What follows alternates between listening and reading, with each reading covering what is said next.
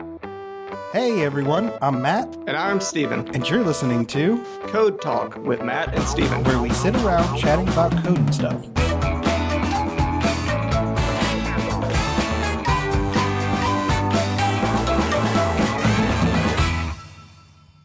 Welcome to episode 8.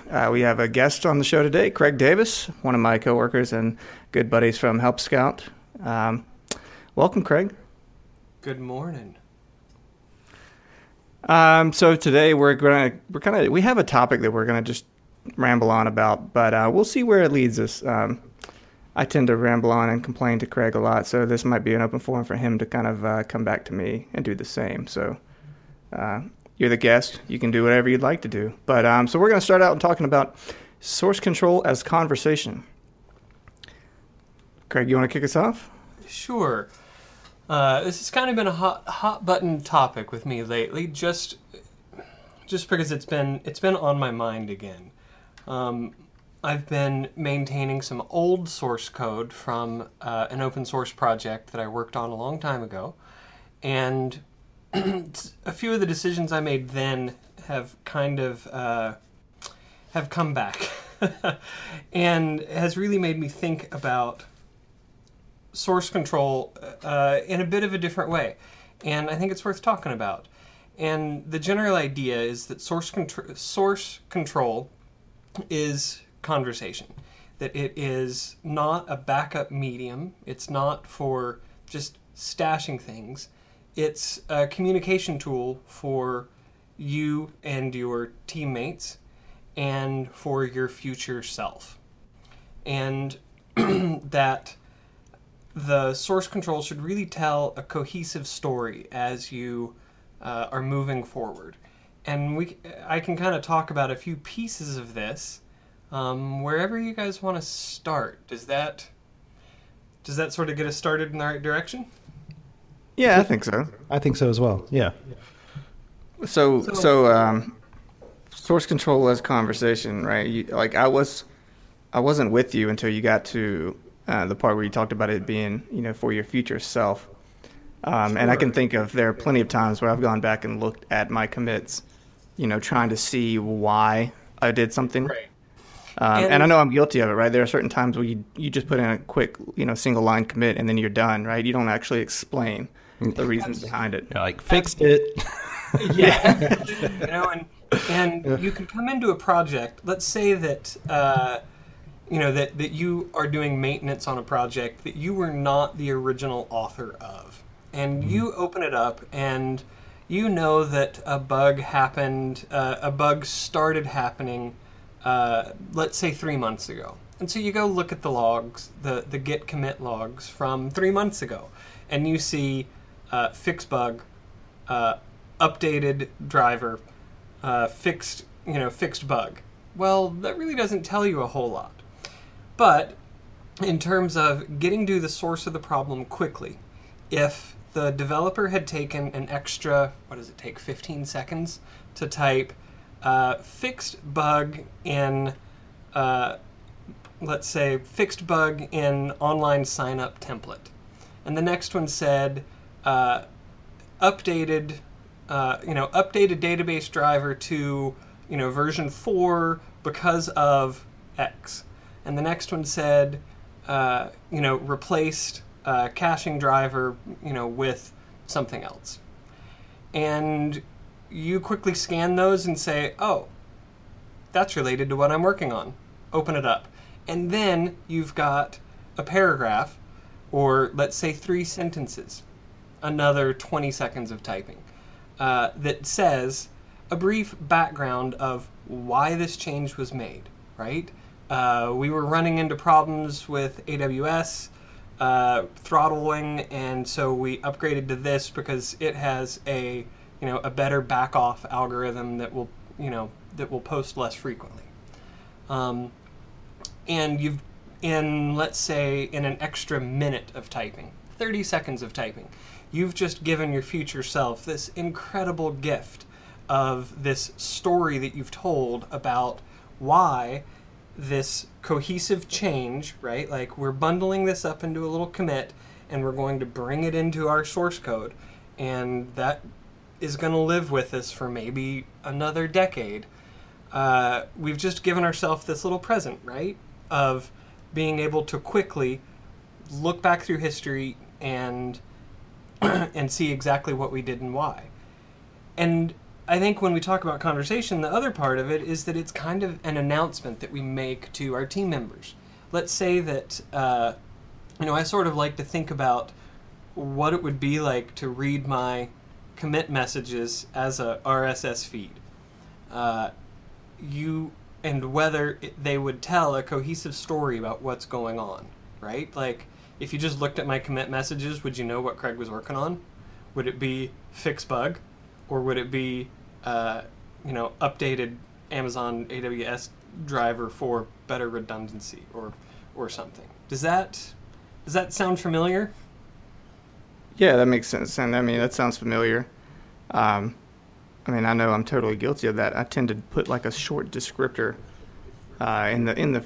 I used to leave a lot of detail in the actual body of the commit itself, but now I just kind of do like the single liner, and then I let the code change it, right? The diffs be the, kind of description. But then even that, right? You have to go back and you have to kind of like, if it's your own, commit, right? You have to sit there and think about what was this. You have to kind of walk through and try to remember things. If it's someone else's, it doesn't do you any good, right? Because you have to then try to get in their head and understand what was going on and why. You may not fully understand the problem because there's no backstory, right? There's no context. Right. And I really just assume that I will remember nothing in 6 months. I just assume that if in a large code base, if I make a change for some particular maintenance task, that unless I somehow capture the why very clearly in the code, then I think that you have to explain what's going on, so that you know what you did and why. And back to your thing about making the change visible in the code. I absolutely think that's important. You can, we all say naming is hard, and if in my instance of AWS problems, you could name a variable, AWS backoff rate, or AWS maximum retries, rather than just calling it retry limit. And it kind of gives you some clue that there's a, that variable is there for a specific reason related to some problem you've had, right? That becomes part of the story. But if you've got this beautifully named variable and then, along with it, when you're looking back in time, you've just got a commit message of fix bug. You haven't given yourself a whole lot to go on. And so I really look at it as an investment of, let's say that you type 10 commit messages a day and it takes you an extra 10 minutes. What kind of time savings is your future self looking at, right? Like, okay, if you never see that message again, what have you cost yourself? A minute, a message maybe, 10 minutes during the day. Now I know that might add up to almost an hour a week. I understand. But all you have to do is save yourself an hour of bug hunting occasionally, 2 hours of bug hunting, and it's an investment that was worthwhile. I was going to say, I use, and I know a lot of people do, I use Jira and I use Bitbucket.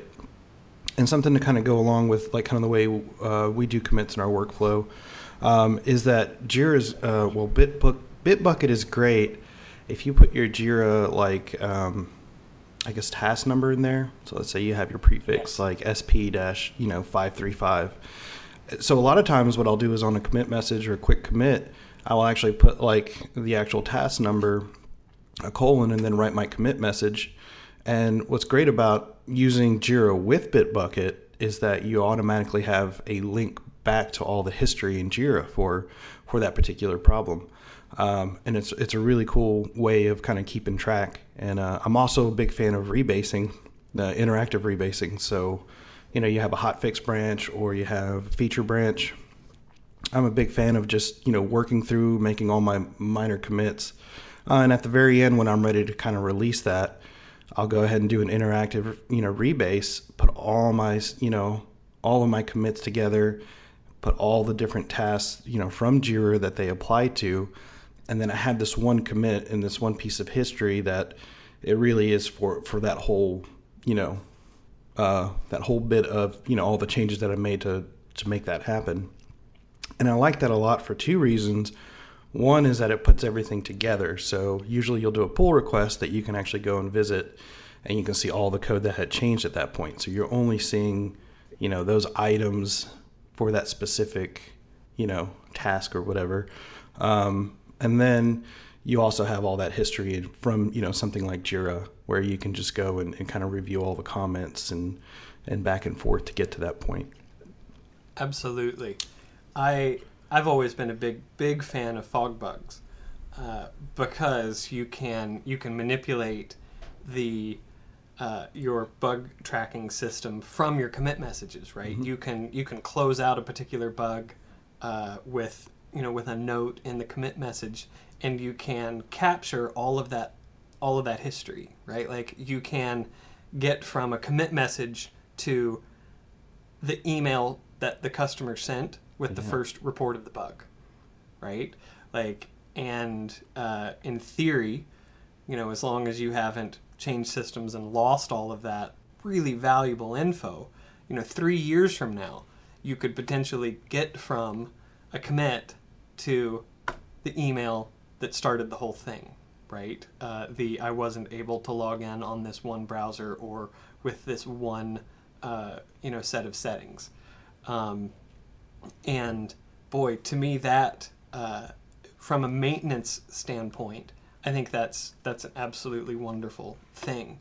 And I love your comment about rebasing, because I don't think that we as developers in the world do a real great job of separating the difference between like committing things historically versus committing things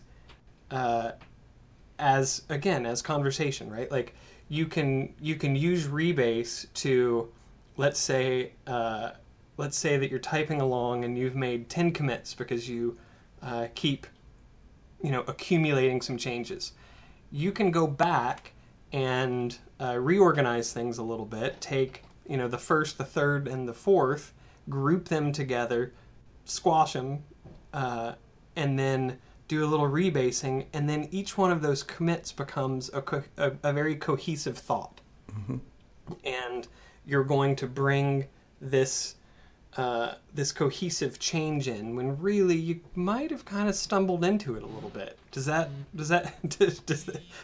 ring a bell? Oh yeah, absolutely. And I think it helps a lot with when you're going back and looking at items like you may have made those 10 commits in between different tasks that you've been working on. So in the history of your in your Git log, all those will be kind of scattered, and then you're sitting there trying to figure out, well, I have these 2 commits, and then I have 5 commits from something else, and then there's 2 more commits for the same thing. So you're sitting there searching for it all, and it's like, okay, what commits actually belong together? Right. This way you can say, okay, let's go ahead and group it all. All these belong together. Let's put it in one commit, so that even if the benefit of that is that if something goes wrong, it works fine in staging and QA, and then you hit production and it's a bug, then it's very easy to pull that right out instead of saying, oh, now I have to search through and pick out all these different commits and that kind of deal. So yeah, it really helps a lot. I believe. I'm pretty about pushing multiple times. I'm pretty bold. If I'm working on something iteratively, last night I was setting up some Travis builds, and you know how those go. You end up making a change, pushing it, seeing how Travis does, updating some syntax that you just messed up, pushing it again, seeing how it does. Mm-hmm. And so when you're done, you might have made 20 commits to achieve just one task, which was, change it so that the code coverage is only run on PHP 7. And so, you could end up with a commit history that reads stuff I did to try to make this work. Yeah. Or as you go along, you can. I have a command for git amend that just adds the current changes to the previous commit, and then I'll do a little force push with the plus sign, and really just accumulate those changes into a single commit. And then once everything works, I move on, and I've left behind a commit that makes that particular change.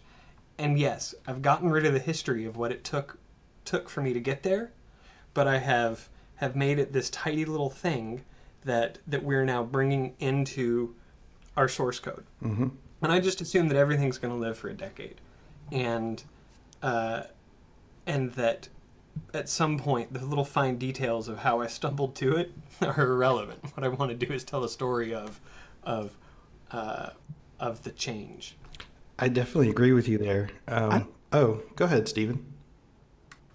That's all right. I was going to say, I need to up my Git game, man. You guys are way beyond me. Like, if you look at any of my open source projects that I manage, whether that be my own or through Help Scout, like, you'll see, a lot of commits up until a release where it is a Travis build issue, right? It's like fixing this, trying it on Travis, and it's like, oh shit, like I forgot this thing, and then it's doing all that. And I'm like, I hate that, because then to the public, right, it looks like you don't have your shit together because you've got all these little tiny issues that should have been lumped into one. So I'm gonna need to do a little studying. You guys are just, I'm just listening. I'm learning from you guys. You're talking, and I'm just here for the ride. I do agree with you. I feel like CI and like DevOps kind of things are really bad about, you can only test these by pushing them up. There's only so far you can get with local testing. So yeah, you are, and I'm not afraid of a force push either. Very careful with it, but there are times where it does make sense to, Yep. because you had to get those up there, in the remote repository in order to trigger all these things to happen and then make sure it actually goes through. So yeah, things get kind of crowded really quick. Like, yeah. So, on the topic of source control, I can rant on about any number of things, right down to the verb tense that a commit message should be written in. But a lot of this isn't particularly controversial, right? So it's hard for us to have like 3 different opinions and then argue about it. Some of it is just habits I have. So what is the proper tense that we should take? Well, so I like to think of a commit as you are doing something to a code base, not I did something and here it is. And I did something and here it is reads as fixed bug. And really you're bringing a change to a code base. And so I like more active things. If it was short, it would be fixes bug 812. Instead of fixed bug 812. And I know that is incredibly picky, and it doesn't really make a big difference. It's not going to save the world or make a change.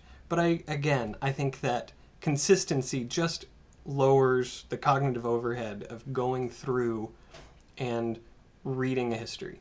And it makes it easy to, let's say that you're going to grep you're going to search through your Git logs, right?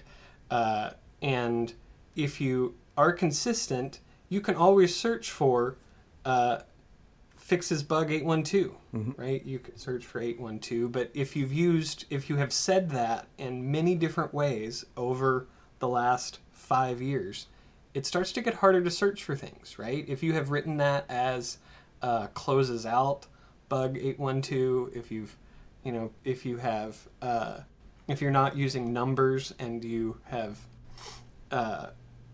you're trying to just see the bugs that you have closed, and you have used the word closed and the word fixes.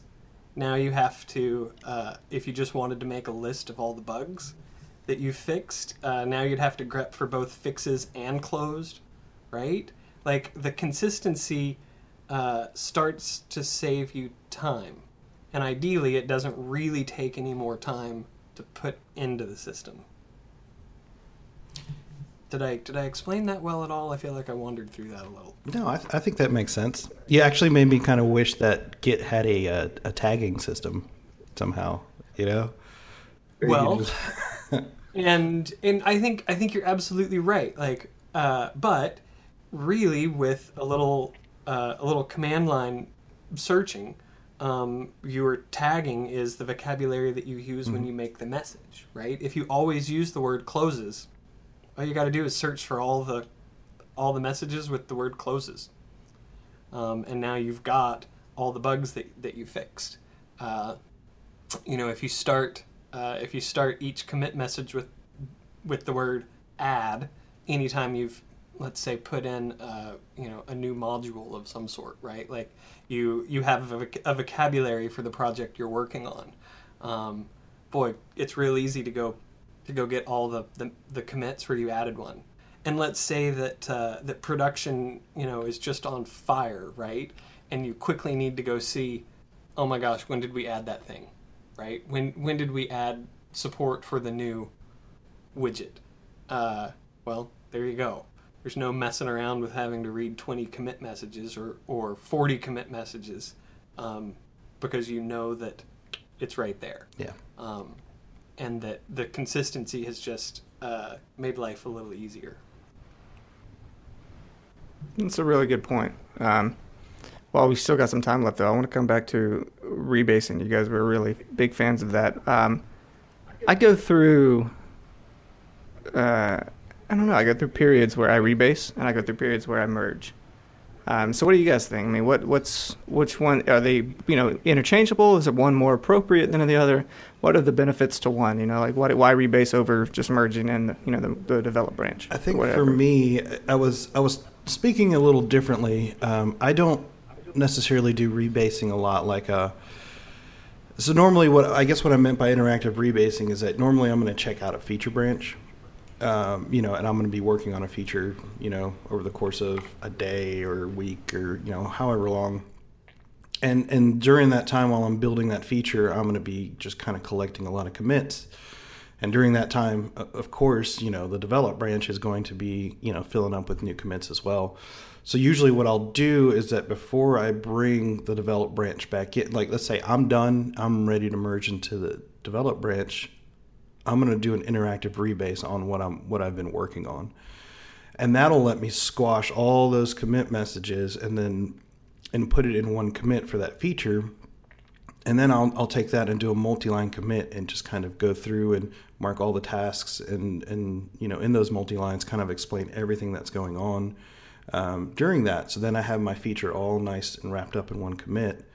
Then you can either do a merge from develop, which will keep history in line. So that means I think rebasing usually puts you on your oldest commit. So whatever was newer would go on top on a merge. The history would stay in order. Whereas if you did an actual rebase into your feature branch, then it's going to change the history. So it's going to put, even if your commit is older than what's in develop or the branch you're merging it or rebasing in, it will always be on top. It'll always be the last and implied last, which I think is a really great way. I know history gets all messed up, but it actually goes and applies all your changes, and you kind of know that it worked well that way. So, but I think that's a preference thing. Yeah, I'm with you on that because, and I think you brought up a good point, and that's that you are changing history a little bit. Right, let's say you started on a branch a month ago, and you make, a series of 5 commits, and now it's going to hang out unfortunately, it's going to hang out for a couple of weeks, and you pick it back up and you make another commit, and now it's time to merge it. You've got 6 commits that have happened over the last month, and you could certainly just, make a pull request merge them in. And now you've got kind of a mess on your hands because you've got these commits that have happened over a period of time that have been detached from the main branch. Or, like you said, you can rebase them, you can accumulate them together maybe a little bit, and then rebase them on the current head. And so when you bring them in, you get a very nice linear view that says these 6 commits, it makes it look like these 6 commits happened based on the head, right? And they're going to come right in on top, and it's going to look good. Now, it doesn't really tell an accurate historical story of how of how those commits got made, but it's what you wanted. It's how you wanted the code organized, right? I think it tells a story of your intent rather than your execution of it. I use rebase in one other place. That's probably the more controversial of the two because every now and then it all goes disastrously wrong. I have a reference for get up, and it does get fetch, auto stashes, and does a rebase. And so it's really there to prevent me from having to do merge commits if I'm working on a project working on the same branch with someone else. You know how, like, if 2 different people are both making commits on the same day, you end up with that goofy merge commit where you pull their work into yours, right? They've pushed it up to GitHub, and now you're pulling it down, and you end up with that merge commit. What you can do is essentially rebase to the head that they've just pushed. And so it will pull their commits, it'll stash the commits you've made essentially, pull their commits, and then put your commits after them. And again, you're telling a very linear story again that makes it look like the work you did happened after the work they did.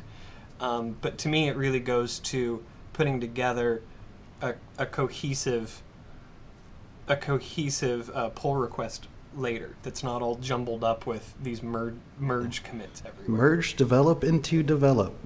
Like, what? Yeah, exactly, right? Yeah. Oh, those drive me nuts. Yeah. And so, and so that's really the other place that I kind of sneakily use rebase occasionally, is to just trim down on some of those. Again, it's changing history a little bit, but I think the clarity that it brings is worth it. Greg, you're gonna have to, if you don't already, you're gonna have to blog or add a repo on GitHub or something where you can share some of these nice commands and functions that you have for us. I can actually. One of my very favorite Git config files. You've probably seen I think it's Matthias Beinens. He has a .files collection and some OS defaults that he uses, and it's actually a brilliant file. If you want to just look at some of the Git shortcuts that he has accumulated from authors, we can share a link to it somewhere. But it's got some really fun stuff that makes you think about and see other people's ways of working with Git. Boy, and that's a whole nother podcast, is talking about building your workflow for a team, because I am convinced that Mercurial is a source control system, and Git is a set of tools that you would use to build a source control system, and that it really takes some communication on a team to say, all right, this is how we're going to use this thing, because it's up to you to decide how you want to organize things. But that's another podcast. Yeah. That's a whole other show right there. That's a series. Gentlemen, we're running out of time, but before we close it out, I've got a tab up here, a site that I wanted to share. If you guys haven't seen it, we'll add the link in the show notes as well. But it goes back to something, Craig, you said early on about your commit history. You want to think of it like as if you were reading it in an RSS feed. Have you guys ever seen starlogs.net? Haven't. No. So I don't think it works for well, in fact, I know it doesn't. It doesn't work for private repos, but you can post a URL in there for GitHub or your username and repo in there, and it actually will go in and pull your Git commit history, and it scrolls it and plays the theme song for Star Wars. So it looks like the scrolling intro for a Star Wars movie. That's fantastic. See, and that goes back to telling a cohesive story. There you go. Probably one better than all of the recent Star Wars movies. All right. Well, Craig, thank you very much for joining us and spending part of your afternoon or morning, as it is for you, with us, and we really appreciate it. Thanks for coming on. Yeah, it's good chatting with you, Craig. I hope to come back another day and talk about other things. Maybe we Anytime. can find something a little more controversial next time. Anytime. Hey, this one was actually productive. It wasn't just Matt and I bitching about stuff. I appreciate it, guys. Thank you. All right, you've been listening to Code Talk with Matt and Steven. Thanks for joining us. We hope to see you all again as soon as we can get another episode out. Please feel free to check us out online. We're Twitter, and then we are at Code Talk Podcast. And we're online with codetalk.simplecast.fm. Thanks again. See you next time.